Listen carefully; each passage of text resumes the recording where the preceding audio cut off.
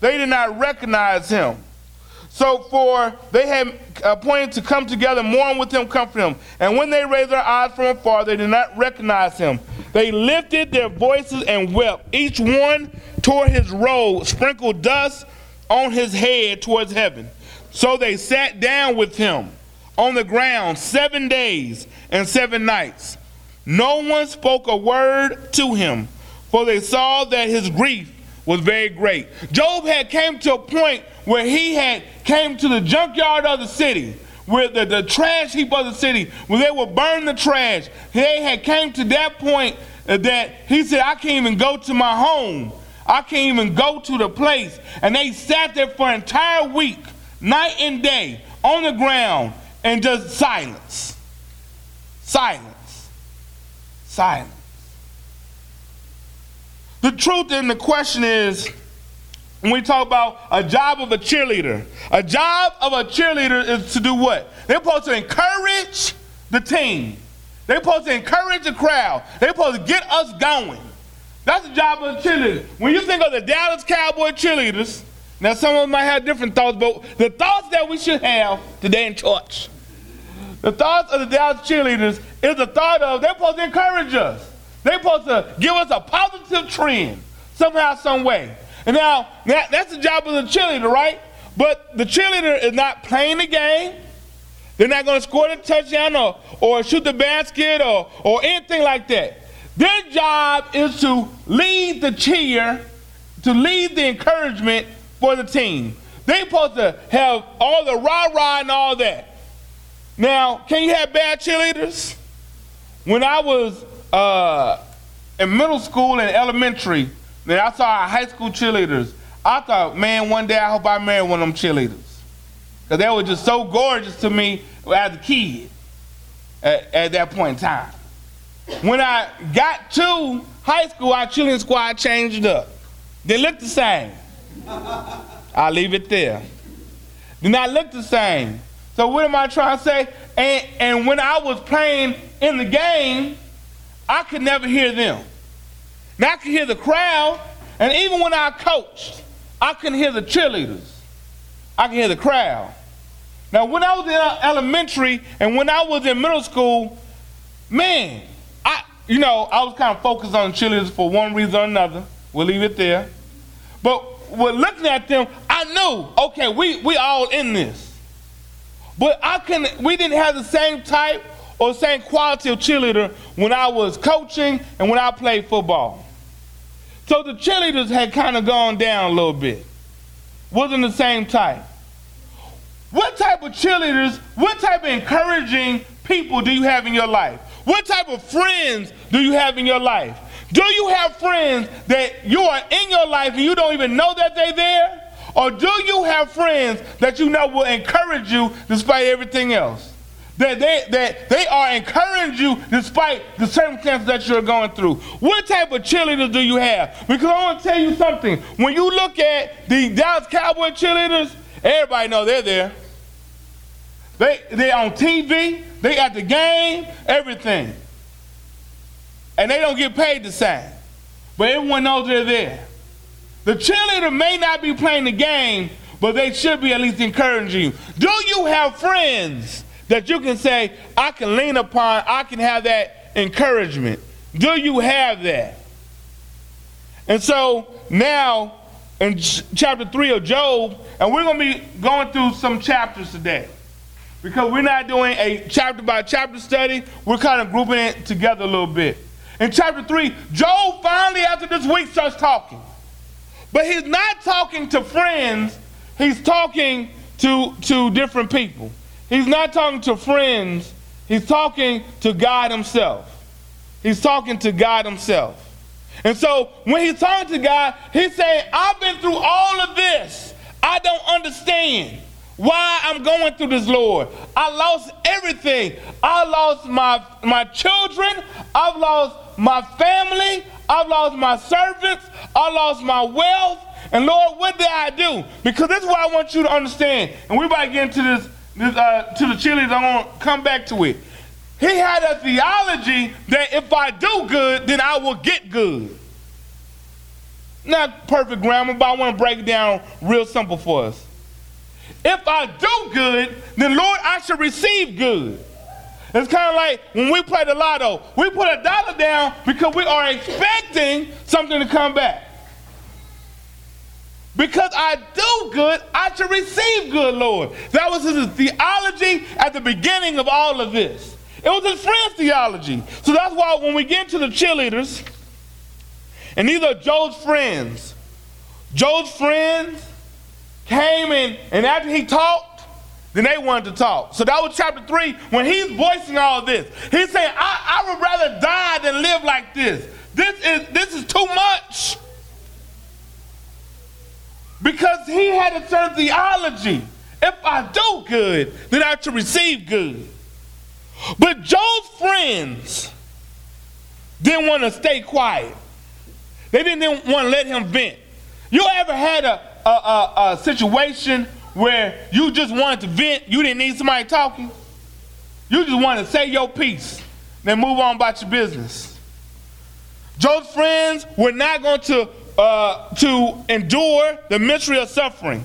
They had jumped to conclusions about the source of his problems. The first of his friends, Eliphaz, acknowledged that Job had been a strength to others. You had helped other people, Job. When we get in chapter 4, you had helped other people. But he wanted Job to understand the blame of what you're going through, Job, is on you. The blame that you're going through is on you, Job. It's your fault. Because understand, his theology, his thinking about God was just as Job. You know what? If I do good, then I should receive good. If I'm receiving evil, therefore I must have done evil to receive this. And as we go through, we're going to see how greatly mistaken this is. And so Eliphaz says, think now, he says, in verse 7 and 8 of chapter 4 in Job. Think now, he says, who that was innocent ever perished? He says, who innocent do you know has perished? Do we know any innocent people that have been released from jail? Think about that. In his theology, if you're in jail, you must have done something wrong. Has there been some people released because the DNA said, you know what, they actually did not do it? 33 people have been let out from Dallas County by itself because of that wrong that happened. Think now, he says, who that was innocent or perished, as I have seen those who plow iniquity sow trouble reap the same. That's Eliphaz's theology. His second friend Bildad says much of the same. He says, God will not reject a blameless person nor take the hand of an evildoer. Zophar says, if iniquity is in your hand, put it far away. Do not let weakness or wickedness reside in your tents. Surely then you will lift up your face without blemish. You will be secure and will not fear. Your life will be brighter than the noonday. He's saying if you get yourself together, then your life will get better. How many of us have heard this in our own lives? That when we're going through, well, you know what? If just get yourself together, just whatever's in your life. Some of the same things that were being told to Job have been told to us. Now, in their view, God sent the calamities and the problems only upon wicked people. Therefore, you must be wicked. But this is something that we see even amongst us today as Christians, and what we call a theology of divine karma. A theology of divine karma. And I want us as a church to understand there's no such thing as karma. Not in a practical sense as we practice it or as we talk about it. Because this is the thing, that God, it makes an assumption that God will bless those who are faithful to him and will only punish those who are in sin. Now this view, you can see it somewhere in the Bible, right? Sodom and Gomorrah was destroyed because of their sin. But even in that, was it simply destroyed, or were they given a chance to receive grace? If you go back to that story, they were given a chance to receive grace. They were doing so much foolishness that even that, Abraham tried to even negotiate, didn't he not? He said, Lord, if it's 50 folks, He said, okay, I'll save the city. Well, then he got almost down to 10. Lord, if it's just 10 people saved in 2 cities, will you save them? And even that, there were not even 10 people that were living according to God's word. And so they were destroyed. But, however, God does not always work like that, does he? Jesus himself pointed out that disaster is not always a sign of God's judgment. You can see that in Luke 13:4. It says, or those 18 that were at the Tower of Siloam have fell and killed them. Do you think that they were worse sinners than all other men and who dwelt in Jerusalem? When 9/11 happened, there were many people who were saying things that, you know what, because we do this, that's why 9/11 happened to us. Because we did that, that's why 9/11 happened to us. And the truth is, the honest truth is, we don't know. What we do know is the motivation of those men. We don't know why God allowed it. But many times, we're trying to what? We're trying to talk about why God allowed certain things. And we don't know. We don't know. In Job's case, Job himself, as I told you, he had that theology of divine karma. That if I'm doing good, then I should receive good. But what they didn't know, and what we do know, that this was not some divine karma. God was letting these things happen to Job, not for some proof to Satan, not for some kind of bet to Satan. He was allowing these things to happen to mold and refine Job to something better than he was. So Job was at this point. Job is there, but Job's friends are making this devastating error. They are generalizing Job's situation on something they don't even know what they're talking about. You ever had somebody talk to you about your situation and they don't know what they're talking about? You ever have somebody tell you about your house and they don't even have a house? You ever have somebody tell you about your man and you know they don't have no man? You ever had to tell you somebody about your children and they ain't never raised a child? See, many times we allow these folks to come and give us advice and we listen to it and we'll move in some silly ways. There are folks in our life that have never owned a house but will tell you how they would do their house. There's some folks in our lives that have had relationship and relationship fail, but it will tell you how a successful relationship should look. If you've never been through it, how do you know about it? But many times, and don't we all live in a society of psychologists. Many of us have not been to school for it, but everybody is a psychologist, a doctor, and a lawyer. Well, you know, my experience with the law, baby, you ain't been to law school, and your foot hurt, maybe it is this. I took this. Baby, you ain't been to medical school. Well, now, sit down and lay down. Let's talk about your problems. Baby, you ain't been to psychology school. What I'm trying to tell you, many times we are relying upon people who are not experts in the field that we want them to. But the person that's an expert in every field, we're going to rely on him. And that's God Almighty. God is the ultimate lawyer. He's the ultimate doctor. He's the ultimate healer. He's the ultimate mind person to talk to. But too many times, we don't talk to him. Now, I want us to get deep in this, right? Because I want us to understand that when we get to that second point, you can have cheerleaders who can have the wrong chant. Well, what do you mean, Pastor? Let me give you an illustration. So we got to know the cheerleaders, but you can have cheerleaders give you the wrong chant. If it is 4th down and a foot, this is not the time that you need your side and you on offense. You don't need your side yelling and saying, let's go get it, let's go get it. Now why is that? Because when we go and hike the ball, we need all quiet.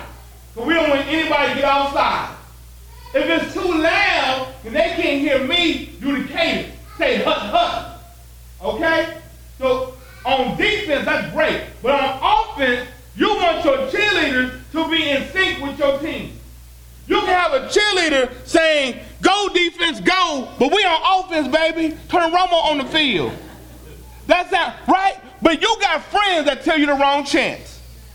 You have friends that you on defense and they surely yelling about offense. Catch the ball. What are you talking about, catch the ball? I need to tackle somebody. Go ahead. No, I need to be on defense. You have friends that will tell you, baby, that was me. I leave my husband. Wrong chance. Baby, if that was me, I quit that job. Wrong chance. Baby, if that was, and you always have this friend, if that was me. If that was me. Are they trying to empathize with you? Are they trying to sympathize with what you're going through? Or are they just telling you, you know, if I would do something, then that's what I would do? There was a movie that came out too long ago about some lady who was trying to get married. Her sister was getting married. Her mama really forced the marriage issue upon the whole family. And so the girl, she's trying to find all her ex-boyfriends and trying to get married. And in this, the friend said, you know, girl, if that was me, I go to my ex-boyfriend's house and I go up to the window. I see what's going on. And so she went up to the window. She said, girl, you went up to the window? Yeah, I'm at the window. Girl, I'm just joking. Girl, you better get in the trash can. And the next thing, where are you? I'm in the trash can. Girl, you in the trash can? You see, she said, I'm not living that life, but I'm surprised you're going to live that life and you're going to follow what I say. So she was in the dumpster. She was outside. She was at the middle of the night. Could have got arrested because she was following someone's advice who did not know her real circumstances. How many of us have taken some actions when some folks don't know our real circumstances? How many of us have taken some action and we didn't go into prayer? And I want us to focus back. When you go through this study, there's not going to be one time that Job's friends and him prayed together. There's not going to be one time that Job's friends, Eliphaz, Bildad, and Zophar, they're not going to say, well, let us enter in a time of prayer. Lord, please show us the way. There's not going to be one time you're going to find that in this. Job is talking to God, but his friends are not talking to God with him. If you have a friend that their first action is to talk to you about the situation and never to pray about it, you might need to watch out about the advice. And why? Because advice is coming from somewhere. Many times we get advice and it's not the right thing. So many times when we see a friend who's going through something, we want to say something, don't we? We feel an urge to say something. We have to say something. There's times where it's good to be quiet, and there's also times it's good to talk, and more importantly, it's great to go to the Lord. But have we not come in those cliches? Well, you know, it's a part of God's plan. Like, it's part of God's plan. Well, you know, God never sends more on you than you can handle. Have we not heard that? At times, how we may not even said that.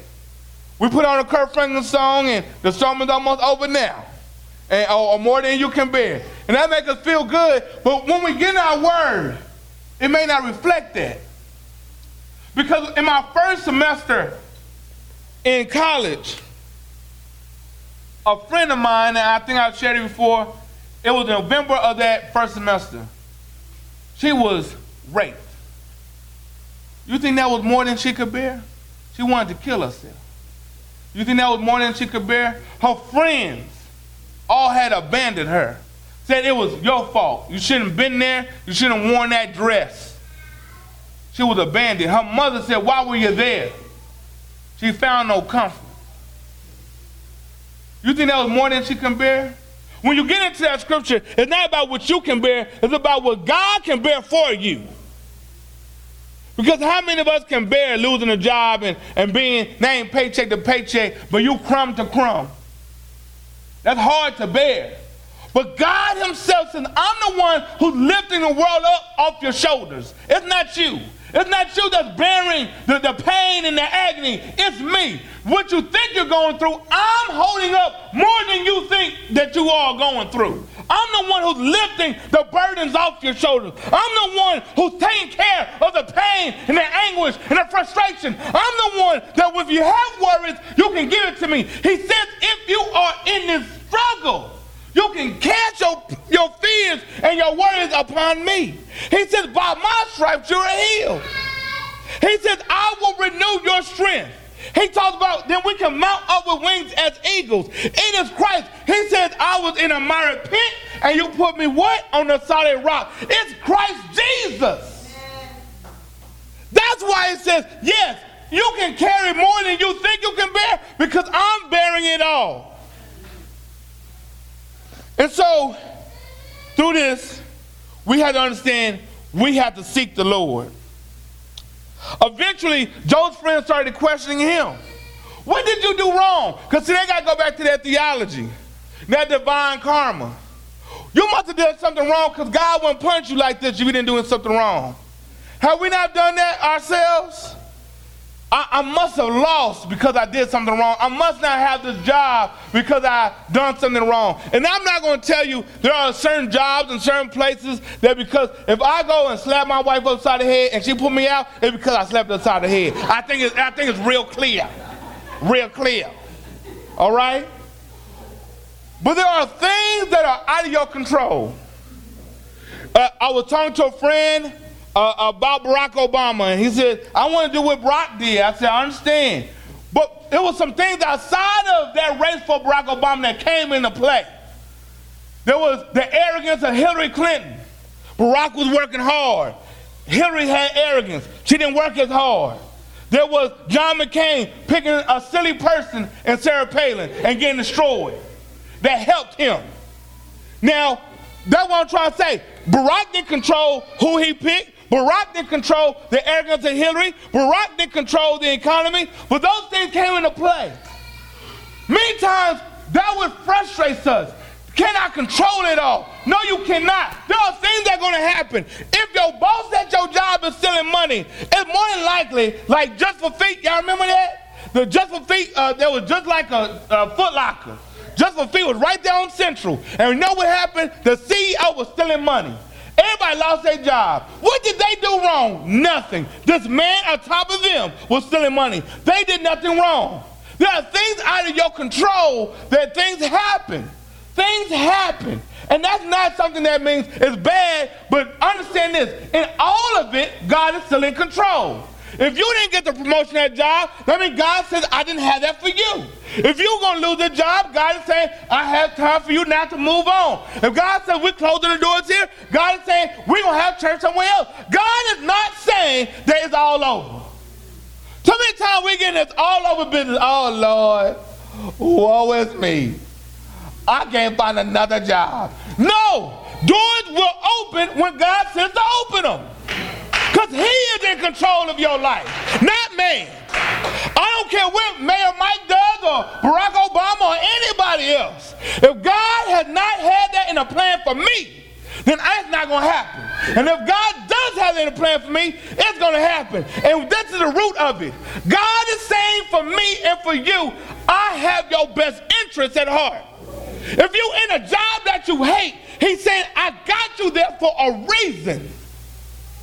But it's hard because we have to change our theology. Our theology can't be about prosperity. Our theology can't be about if I just study my word, if I just pray, if I just go to church, then God's going to reward me. It can't be like that. Because there's going to be some times your heart is going to be broken. There's a mentor of mine whose wife died at 50. He's now almost 60-something years old trying to raise a teenage daughter by himself. That was God's plan for his family. I cannot tell you why God did that. But I can tell you God is still in the midst of it. It's not always we need to understand the why. We need to know who the player involved in it. That's what we need to know. That God still has us. I cannot tell you why some people have cancer and some people don't. I cannot tell you why that. But what I can tell you, we must seek the Lord. We must seek the Lord. So we go into our last standpoint. The game is changing. Job's theology started to change. Now I want you to understand this. Many of us, and we can go all the way back, right? The drug dealers in our neighborhood look like they make it. Am I lying to somebody today? When you know you done been to work and your back has been broken and you done had to fuss with whomever at your job and they done told you whatever at your job, and you really want to tell the business, but you could not because you knew you need that paycheck, and you saw this drug dealer, and you looking, how does he have a Monte Carlo, clean leather, drop top rims, and all these ladies, and he looking stress-free? How? And he on a Friday, and he like, man, and he got a nice wide. I look at mine, I can't even help nobody with change. But he can like, do you need change? I got change. If you need a turkey for Thanksgiving, he got turkeys. You say, can I have one? But God is telling us, and we can look into Psalms. In Psalm 73, verse 3 and 4, it says, for I was envious of the boastful when I saw the prosperity of the wicked, for there were no pains in their death. For their strength is firm. They are not in trouble as other men. Does not hurt you when you get stopped by the police for your inspection sticker, but you know the drug dealer next door to you, and the police don't say nothing. It hurts your feelings. But that's when the psalmist got here and said in verse 16, when I thought how to understand this, it was too painful for me. Verse 17, until I went to the sanctuary of God, then I understood their end. See, when I got in the presence of the Lord, I understood this life is temporary. And I never seen no old-time drug dealer. That's why I tell the young men today, if you want to sell drugs, I never seen an old-time drug dealer. I don't know any drug dealer that's on pension. I don't know any drug dealer that got a retirement plan. I don't know any drug dealer. All the drug dealers I know are young. And they're young and lifetime dumb. I never seen a 90-year-old drug dealer on the corner talking about drop top, let's get it going. Never seen it. And if you seen one, you should see about 20 if it's really going to happen. Like a real retirement plan. Have not seen it. Have not seen it. So the wicked, it comes to them. They may look prosperous now, but understand in the end, it's going to come to them. But this is the other thing. See, when your theology changed like Job, so Job's going from a prosperity theology to a theology that God has my best interests at heart, no matter what I go through.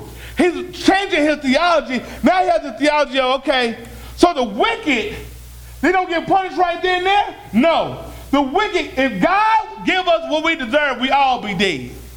But God is saying, I allow the wicked to look prosperous at times because I'm giving them some time to try to get their mind right and get their life right with me. I'm giving them some grace so they can come and see me. Because if I dealt with them right then and there, then of course the wicked is gone. But all of us be gone because all have sinned and come short of the glory of God. And so we all have been there. We all have received grace.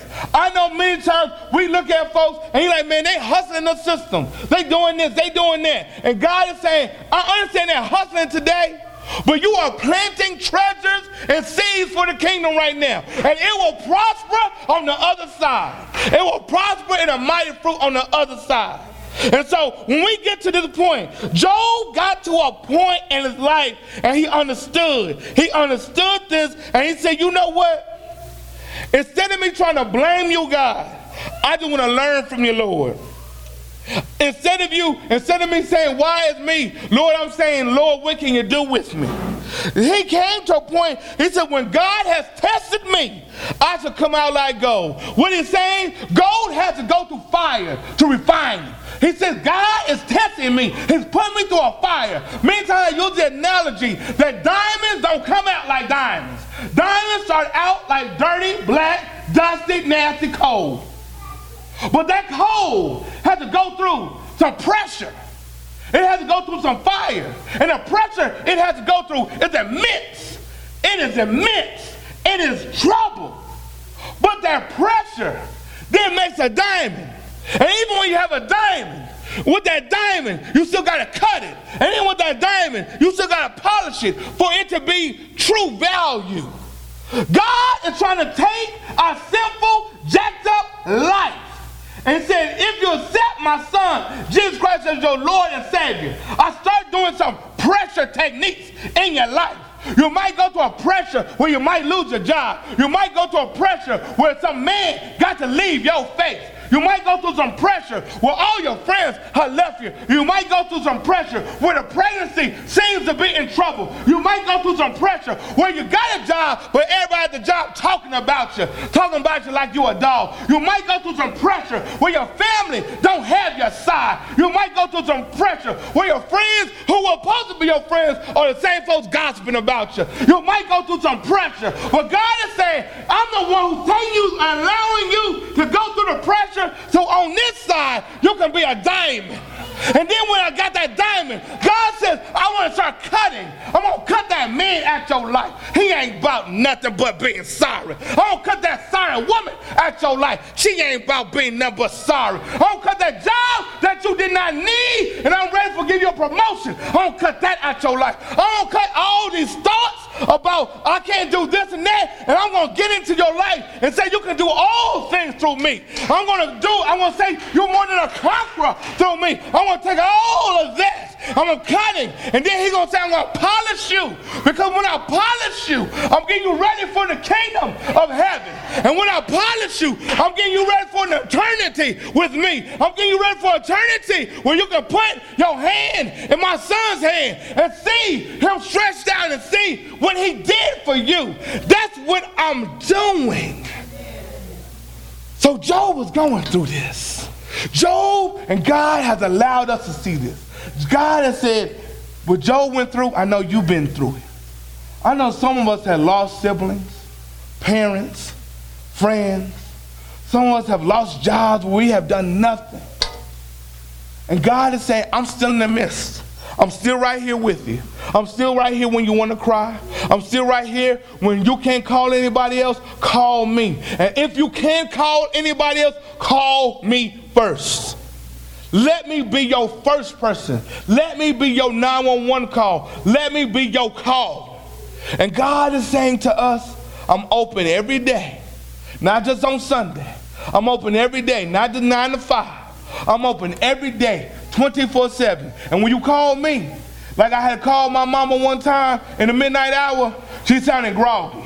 Well, you know what, the Lord, if I had to call him at 2 a.m. in the morning, he not groggy. If I had to call him at 5 o'clock, he not groggy. If I had to call him at 6 p.m., he not busy. If I had to call him at 7 p.m., he might be dealing with other things, but he can still deal with me. If I had to call him at noontime when now everybody at the job don't want to have lunch with me because they acting so ugly, I still can call on the Lord. And he says, I'm still giving out love licks right now. I'm still with you right now. I still have Jesus in my life. I still have a God that does not slumber nor sleep. I still have a God that's all powerful. I still have my Lord. So what I'm telling you today, if you have not accepted Jesus Christ as your personal Savior, this should be the day that you accept the Lord as your Savior. If you have not a church home, I told you, victory is not about building a big old building. We want to do that one day, that's cool. But we want to build people for God's name, for his glory. And lastly, if you're saying, Pastor, I've been struggling. I've been bitter. I've been broken. I have wanted to give up. I want you to understand Job was right there. If you're saying you lost a child, Job was right there. If you're saying your marriage is struggling, Job was right there. If you're saying you lost your job, Job was right there. If you're saying you don't understand, Job was right there. If you're saying I am tired of it all, Lord, Job was right there. And in the end, God said, I'm still here too. The doors of the church are open. Amen.